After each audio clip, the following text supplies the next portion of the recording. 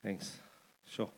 Now, the words do tie up, and I'm thankful that God does speak through all of us. It's one thing to have a word prepped in your heart, and you can prepare in the week and everything, but it's funny, even the way in which you present that, what you have, can change. Even though the words will be there, but I feel even the heart of it, I've had to just meditate and just hear what the Spirit is saying, hear what the Spirit of the Lord is saying. And just picking up on the prayer meeting this morning was that almost like felt like some of us have been in this house, have been in the house of God for so long that we can be like the older son. We can be, in a sense, resentful of the other son because he's had his joy, he's had fun, and I'm stuck in the house. And and you feel sometimes that the father shows more affection to the one rather than the other, rather than towards ourselves. And there can be a comparison that we can quickly draw, almost like a competitiveness, and it's totally not of God. And he's calling us to be in the house. He's calling us to celebrate the Father. I mean, that was the purpose, that the Father rejoiced. And he said to his servant, go and get my fatted calf. It's a grain-fed veal. That he's saying, look, we're going to enjoy this thing today together as a family. And the other son was resentful towards that. But see, the point of that scripture was that the other son could also realize, it doesn't matter how long you've been in the house, we come to rejoice, not over merely the son coming back, but we're rejoicing over the grace of the Father. It's got nothing to do with just rejoicing over the son. And so really, I know they've titled that scripture is the prodigal son, but actually it's the prodigal father. Because he was the one, the word prodigal means spendthrift. In other words, you spend so much, you're wasteful in your spending. And the father was wasteful in the sense of his extravagant love towards his sons. And so we need to just get on board and celebrate him with the father, with the lost son. Am I right? And in fact, that's what I want to share on this morning, is about being a disciple in the house. What it means to be a disciple. Because the longer we are, we can quickly think like the older son. And so I want to talk about the authority that we have to be a disciple. And I know I've shared on many times is what it means to go and make disciples. And I've shared on Matthew 18. If you can just bring that one to us, Stefani, please. Did I give you that one? Oh, sorry, Matthew 28, verse 19. Oh, sorry. It says, go therefore and make disciples of all nations, baptizing them in the name of the Father, the Son, and the Holy Spirit, teaching them to observe all things that I've commanded you. Lo, I'm with you always, even to the end of the age. And I love that scripture because, I mean, that is the great command. That's what we're called to do, is to go and make disciples, right? I mean, that's why we in a sense, are proud, or not selfish pride, but proud in the Lord, or like Paul says, I boast in the Lord, of just the ability that our church has been sowing out. And so we have been going. And that is important, and that is what we should be doing. Because it prevents us from just being navel gazers and it's all about us. No, it's about what we're called to do. And I love the scripture because it talks about, going and making disciples. Now, we often look at that scripture and we can, in a sense, understand it to agree that we're called to go. And with that going, with that great commission that Jesus has given us, he says, but all authority has been given me. So therefore, you go. I want to ask you, what is that authority that Jesus has given us? Let's have some interaction this morning. What authority has Jesus given us?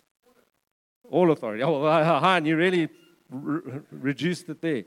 Come, give me some thoughts. What is the authority that Christ has given us? To heal the sick, preach the gospel, teaching them to obey. Pray, what? Drive out demons, heal the sick, raise the dead, advance the kingdom. Okay, so it's when the darkness comes, when the light comes, darkness flees. And so we advance the kingdom. And so Jesus is saying, look, all authority has been given me for you to go. Okay, and to advance the kingdom.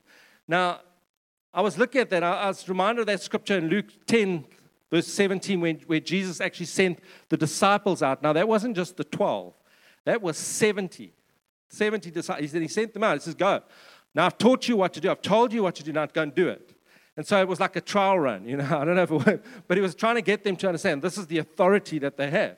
And the guys come back, and they're marveling. And they say, Jesus, even the demons are subject as we speak. Even the demons are subject to your name. And they were like, wow, And it's that thing of understanding the authority that we have. And so we have that authority. And I sometimes feel we don't always walk in that authority that Christ has given us. But that is the authority that Christ has given us to go and make disciples. Now, I want to emphasize this because I think as we begin to understand just what that is. And so if you could turn with me to Ephesians 6:12. It says, for we do not wrestle against flesh and blood, but against principalities, against powers, against the rulers of the darkness of this age, against spiritual hosts of wickedness in the... Now, I want to notice the emphasis in the heavenly places. So there is a sense in that as we go and make disciples, we have been given authority and a commissioning that Jesus gives us to go make disciples. But there's a spiritual warfare going out there. And it's out there. It's in the heavenly places. Did you know there's realms, there's spheres, there's levels of authority that's been put in place? And so when we advance the kingdom, we extending the kingdom with the authority which is out there. Okay? So I want you to know how that works, because I think as we begin to understand there is an authority that we have in going, God has also given us another command. And this is what I want to emphasize this morning. It's not so much media. I'm not going to be talking this morning about the going. I'm not going to be talking about the authority that we have to go, because, we've shared that. But I felt the emphasis on the Lord this morning is what it means, not just to go and make disciples, but the emphasis is what it means to go and be a disciple. Okay, because that is just as important. And believe it or not, Jesus does give us a commission in that. I'll bet most of you don't know what I'm talking about. Where in the Bible does Jesus tell us to go and be a disciple? Well, I'm going to prove it to you. Because sometimes I feel this command is overshadowed by Matthew 28. This command of go and make disciples. We all know that scripture. We, as churches, have it as their vision, as their signboard. That is what we call, that keeps our purpose, our plans, and there's nothing wrong with it. That is what we call to do. Okay, is to go and preach the gospel, to heal the sick, raise the dead, to do all of those things, to carry that authority of Christ for out there. But there's another authority that Jesus gives us to being a disciple. And I want to turn to John 13:34 and 35. It says a new command. Right? The same way we got a command, Jesus, go make disciples, a new command I give you, that you love one another as I have loved you, that you also love one another. And then he says this, by this all will know that you are my disciples, and if you have the love for one another. So yeah, Jesus is saying, look, I want to emphasize a new command. There's a new authority that you have, not only to go make disciples out there, but there's a new command of being a disciple in here, within you. And notice that it's also a command. Okay, it's also a supernatural authority that comes with the command that Christ is giving us. And so Jesus doesn't say a new suggestion I give to you, a new train of thought. Do it when you can, when you're up to it, when you feel like it. No. It says this is a command. And the only reason I'm telling you that this is a command is because in yourself you're not going to be able to do it, but I'm telling you can do it because I've given you the authority to do it. And this authority is wrapped in love. And so if you're going to be the salt, if you're going to be the light, if you're going to be an emphasis that you're actually mine, that you're my disciple, you're going to have to be in this love and to love. And I'm just feeling in the Lord that just as we do that, I want you to meditate, just take a moment and think, God, is this love that you're talking about, is it really flowing in me? Is there things that I'm holding back in my ability to love and in my ability to show that I'm actually yours? Is there things holding me back that's preventing the expression of your love being exercised to my brother? 1 John 4:20, you don't have to go there. It says, if anyone says, I love God, but hates his brother, he's a liar. Pretty harsh scripture, isn't it? You might say, well, Bennie, I don't hate my brother. I just don't associate with him. I don't walk in his circles, you know. He's not in my cycling group or my fishing group. I'm in that fishing group and I haven't gone fishing yet. But anyway, but do you love, is the expression of the love of God in you that actually it's revealing that you are his disciples? And there can be people in the church, and you can say, Benny, I don't hate my brother, but let me say, is there avoidance? Is there a cold shoulder? Is there a lack of affection or a smile or just being with that person? And I know we have conflict. I understand it because we've been in church how long? It's natural. It's going to come, and it's going to be there. And like we always say, there isn't a perfect church, but there is going to be those things where the Bible says iron sharpens iron. And what is it saying? Well, there's going to become places and times and moments that there's going to be conflict. And it's hard. How do we deal with that? How do we deal with people? You know, and how do I live in this unity? How do I reconcile myself to someone who's hurt me? And I've done that. I know as an elder, I've hurt many people. Not as much as Chad, but I've hurt people.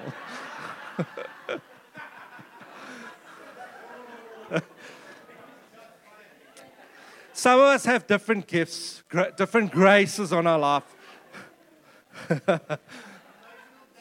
Emotional damage.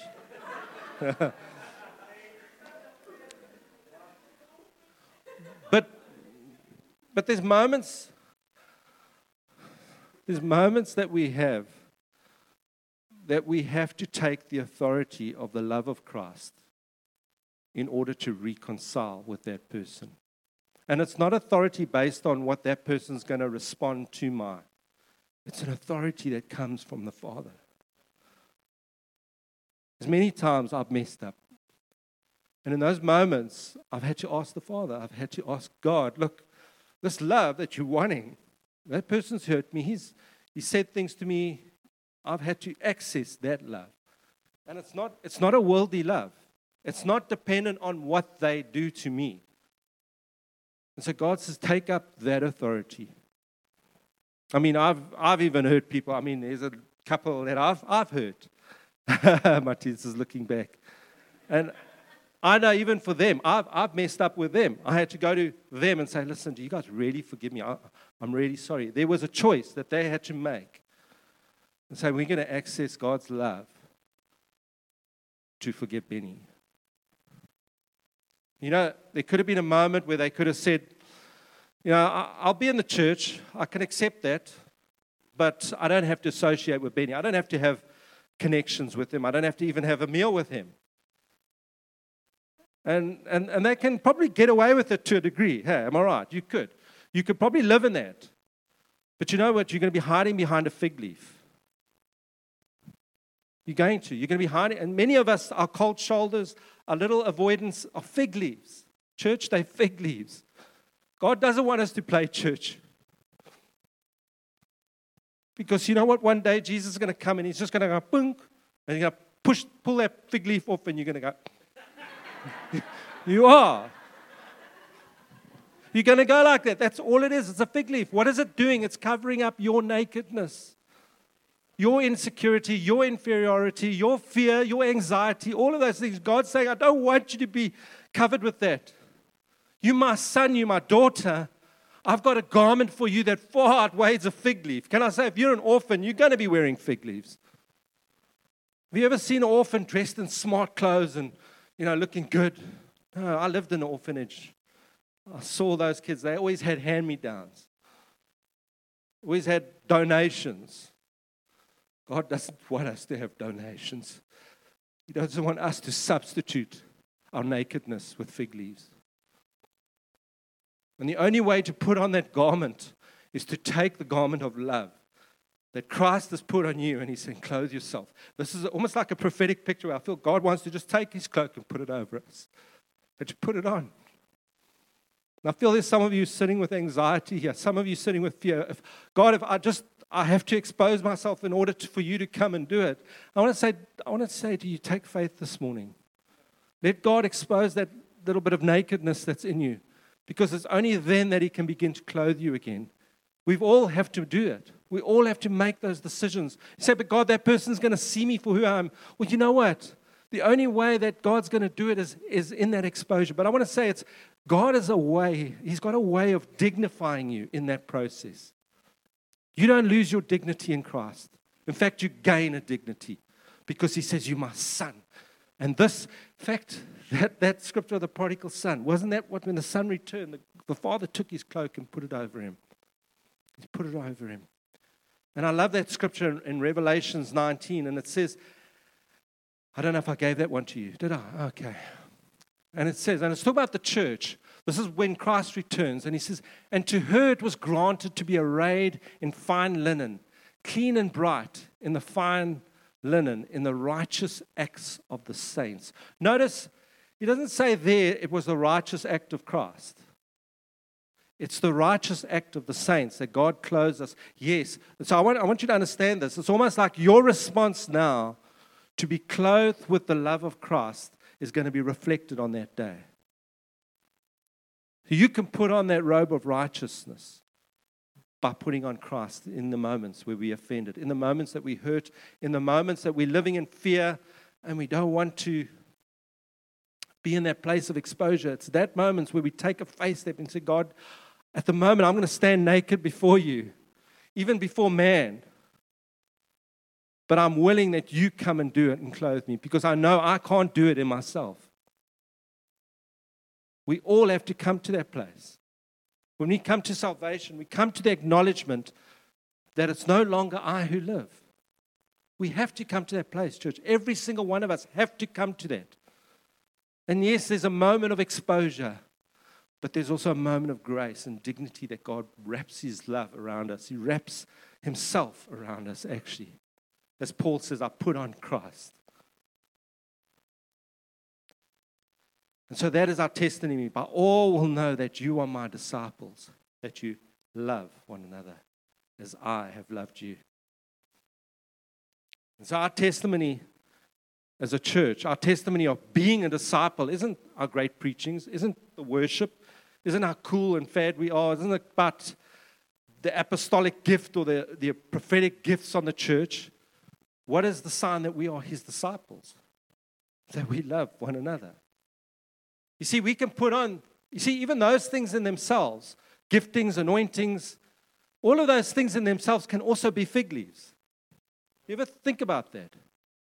It can also be a facade. I mean, you can see me preach here, but it doesn't mean you know how I live.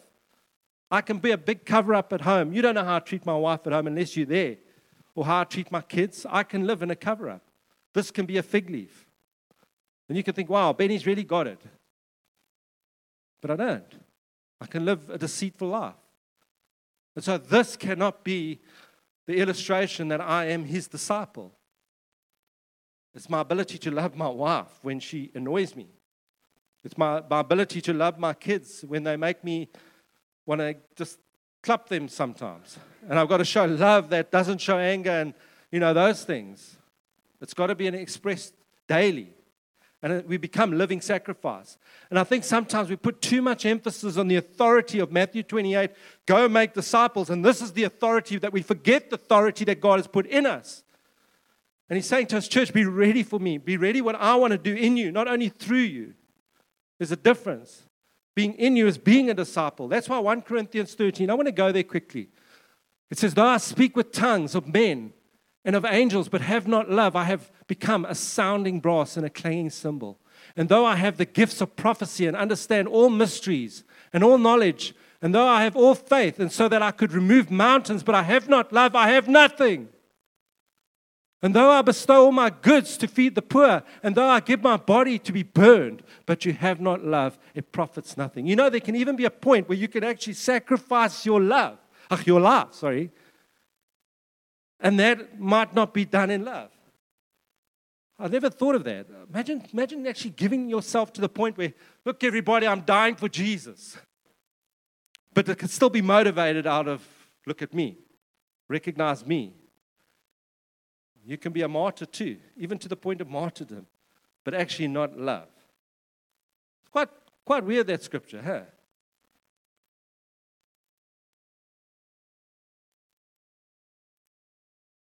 And so all those things that I've just read is all the things that we can do under Matthew 28. You know, gift of tongues, gift of prophecy, discerning, gift of knowledge, even faith. We can go make disciples with those gifts. But can I say we cannot be a disciple with those gifts? That's where love comes in. We're not just called to make disciples. And yes, Christ has given us authority and He's called us to go and do that. And we will always do that till the end, till Jesus comes. But He's also calling us to be a disciple. And so I want to ask this morning, even as I read the scripture of John, when Jesus says, a new command I give you. I was actually thinking about that earlier on. I've actually shared some of this stuff in Stillbar because God has been talking to me. And I often wondered, like, what did Jesus mean when He said, a new command I've given you? Because don't we read that in the Old Testament? I was looking it up in Leviticus 19:18. It actually says, but you shall love your neighbor as yourself. I am the Lord. So what did Jesus actually mean? Was Jesus wrong when He said, a new command I give you? Was He wrong? Well, I started looking at that scripture parallel. I put it in because Jesus re-quotes that scripture in Leviticus. When a scribe comes to him and says, good teacher, can you just sum up the law? What does it really mean to enter the kingdom? What is it going to take? Can you just sum up the law for me so we can simplify this whole thing? And Jesus says this in Mark 12:30. But I give you that one, Stefani. Yeah, it says, and you shall love the Lord your God with all your heart, with all your soul, with all your mind, with all your strength. This is the first command. And the second is like it, that you shall love your neighbor as yourself. There is no command greater than these. You might say, well, Jesus, what did you mean that this is a new command? Is this not an old command? And I began to look at the scripture more intensely and just realizing Leviticus 19:18, where it says, you shall love your neighbor as yourself, where the command that Jesus gives is that you shall love one another as I have loved you. And there's a difference. There's a difference. I want to give you a bit of an English lesson. There's a word here that says as. It's called a preposition. Okay, I never took English. If I can get this, you can. Well, I did take English, but I never learned it. And that thing of as. So the one is love your neighbor as you love yourself. You see, the one is rooted in you. It's rooted in your love, where Jesus says, love one another as I have loved you. You see, that word as is rooted in Him. It's not rooted in you. And so as we understand where is your preposition in your love? Really, that's what it's saying. Waar is jou, what's it? Jou voorsetsel. This is Afrikaans, huh? Preposition, voorsetsel. I learned that for Stilbaar. I know I was preaching more to an Afrikaans group. Hey? But your love can either be rooted in yourself, which is going to have a limit. Think of it. If my love towards Stephen is rooted in my love towards Bennie, there's going to be a limit to the way I love Stephen. Why do I say that? Well, I'm broken. I've got bits of me that has fallen. My understanding of love is also distorted to a degree. God's teaching me. I'm being sanctified. But there is only so much that I know that I'll be able to express to Him. And so there's a limit in how I disciple Him if it's rooted in me. And I want to say it too, because often we take the scripture where Jesus says, love your neighbor as you love yourself. And we use that as an illustration. Well, you see, we've got to love ourselves in order to love others. Can I say that's a lie? I want to say why it's a lie, because I know I've heard a lot of people preach that. Jesus is not emphasizing that you love yourself. The emphasis of the command is that you love others. Okay, that is the emphasis, that you love others. But He's saying the way you love yourself, you are to love others. So in other words, Jesus is making a statement, and the statement is that you already love yourself. You know, you clothe yourself, you put on makeup, you put deodorant on yourself, you take yourself on beautiful holidays, you do all these things for yourself. As much as you give attention to yourself, I want you to give attention to your neighbors. That's what he's saying. He's not telling you to love yourself. He's saying you already do. And to the same degree that you love yourself, I want you to love others. And so the emphasis is not on, on the command, it's to love others. It's not on you. But there's a limit. Think of it. There's a limit to which we have to love others in the way we love ourselves. You ever thought about that? That was a great command. Jesus says, a new command I give you. Have you ever thought, the Old Testament guys could not love the way we can love. Have you ever thought of that? Jesus never gave this command, this new command to the people of the Old Testament. Why? Because love had not revealed himself to them. See, God is love. And they understood the law. They understood God says he's love. They understood his principles, all of that. But they never saw love himself. Love was not demonstrated to them. Love never came down yet. They didn't see love. They knew about it. They read about it. They knew it was coming, but they didn't know it. It was limited, and so it was limited in their understanding.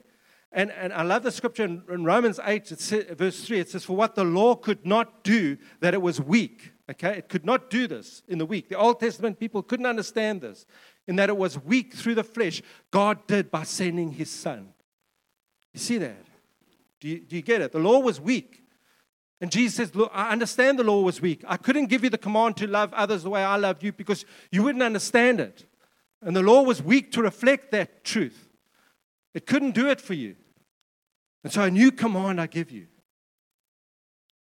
In 1 John 4:9, it says, and this love of God was manifest towards us, that God has sent his only begotten Son into the world that we might live through him. Notice that this love was manifest. Only in the new covenant did this love become manifest to you and I. Do you get it? And so under this manifestation, God says, you see my love. You see what love is. Now you go and love the way I love. Do you see it? And you're going to love through the way I love. It's not just something God telling us to do. It's something God doing through us. Okay, do you get that? In fact, that's what we were talking about this morning, casting your crown. There's nothing in yourself that can actually do it. It actually has to take God working in you. It's a supernatural love, church. And so when your brother hurts you to that degree, you've got to tap into that love. It's not rooted in yourself. It's rooted in him. And Paul understood this when he writes to the church in Philippi about exercising the supernatural love. He says this, therefore, if there's any consolation in Christ, if there's any comfort in love, if there's any fellowship of the Spirit, if there's any affection of mercy, fulfill my joy by being like-minded, having the same love. Okay, the same love, being of one accord, one mind, let nothing be done through selfish ambition or conceit, but in lowliness of mind, let each one esteem others. Now listen to this part. Better than himself. See how Scripture changes all of a sudden. Paul's saying, listen, you're not going to just do it as you do it to yourself now. Now that Christ has expressed himself, you have no excuse. You've got to do it even better than yourself. Now, I can't tap into Bennie to love Wilco if he offends me or hurts me. Now I've got to really just tap into the Lord because now it's got to be beyond me. Do you get it? So there's no excuses for us anymore. Christ has revealed himself. And let each one not look after his own interest, but for the interest of others. This love is supernatural. It's a supernatural ability that we've got to take. It's from the Lord. And that's why I love the fact that Corinthians gives us an understanding of this love. It gives us a demonstration. Because I could say I love, but how do you weigh that up? How do you gauge when you're faced with different situations? Because you're going to be faced with different things. And I've got to express love differently in different times. Now I can say, well, I love him. It's not my fault he doesn't get it. That's his problem. You know, we can do that. But I love Corinthians because Corinthians begins to illustrate. It says, listen, you're not going to get off the hook by just saying I love you. Love has got to have a fruit. Love has got to be demonstrated. It's got to be seen. And this is it. And let's go to 1 Corinthians 13. We all know this. We preach it at the weddings, you know. And I wonder how much of that we live in matrimony. It says, love suffers long and is kind. Love does not envy. Love does not parade itself. It's not puffed up. It does not behave rudely. It does not seek its own.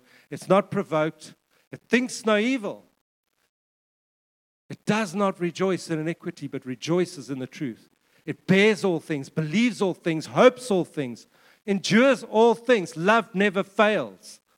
But where there's prophecy, again, it's emphasized, where there's prophecies, they will fail. Where there's tongues, it will cease. Whether there's knowledge, it will vanish. So that is the fruit that Paul gives us. He says, I don't want you to just write a blank check and say, love, do what you want. No, he says, now you've got to live in that love, and this is what it looks like. Here's the fruit. You're not doing your own thing. This is to know whether you are living in that love. And I'm going to give you some fruit of what that means. Because I can think I'm in love with God, and I love Him well, and there's moments that I find that I'm short with people. And I realize at those moments, actually, I'm not in relationship with the Lord as I should be. When I'm finding I'm not having long-suffering or patience, or when I'm not kind, or sometimes when I'm rude. Believe it or not, I can also be rude. My wife can vouch.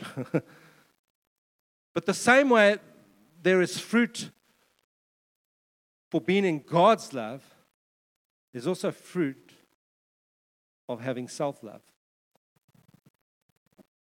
Think of it. In fact, the Bible warns us of this. 2 Timothy 3, verses 1 to 5.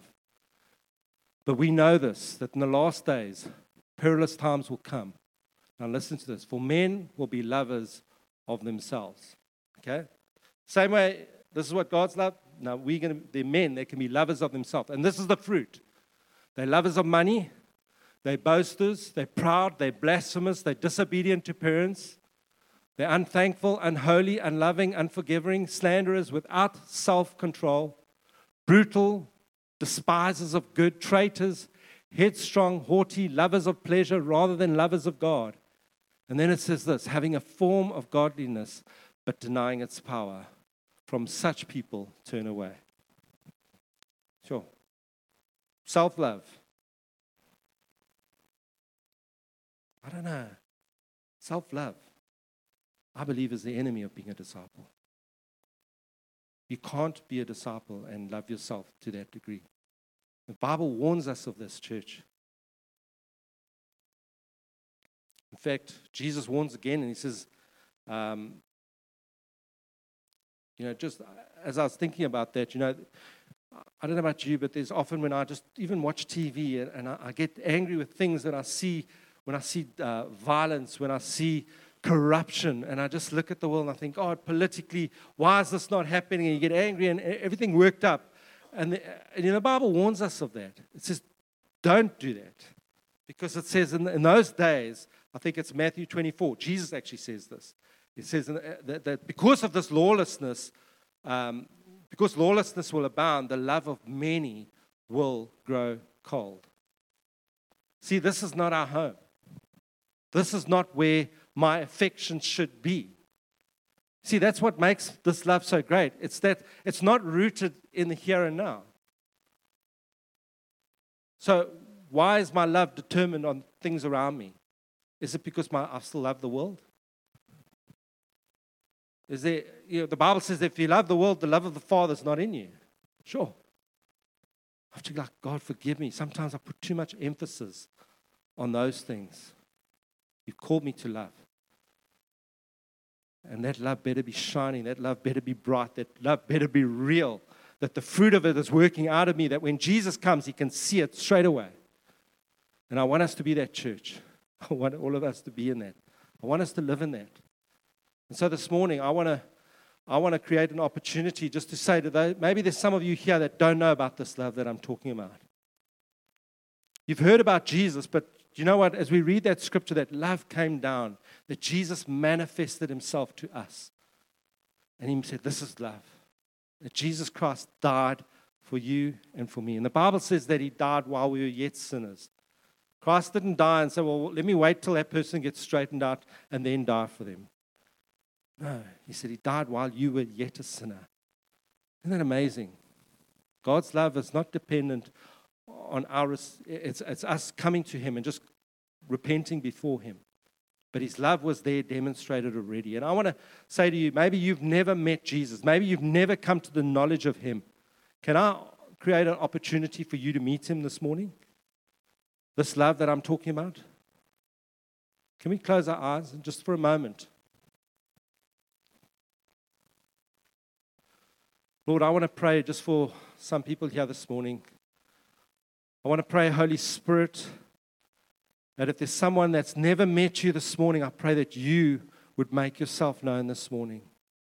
That Holy Spirit, that you would come and do the work and reveal yourself. Your Bible, the Word says that your Spirit is the one that bears witness with our spirits, that we are children of God. And Lord, you're calling us by your Spirit. And Father, I want to pray that if there's someone here that witnesses you this morning, that witnesses your love, Lord, won't you come and just meet with their hearts? Won't you come and touch them and bring a conviction, Lord, that they respond to you, Lord Jesus, that they accept you as Lord and Savior, that they don't live for themselves, as we read in Scripture.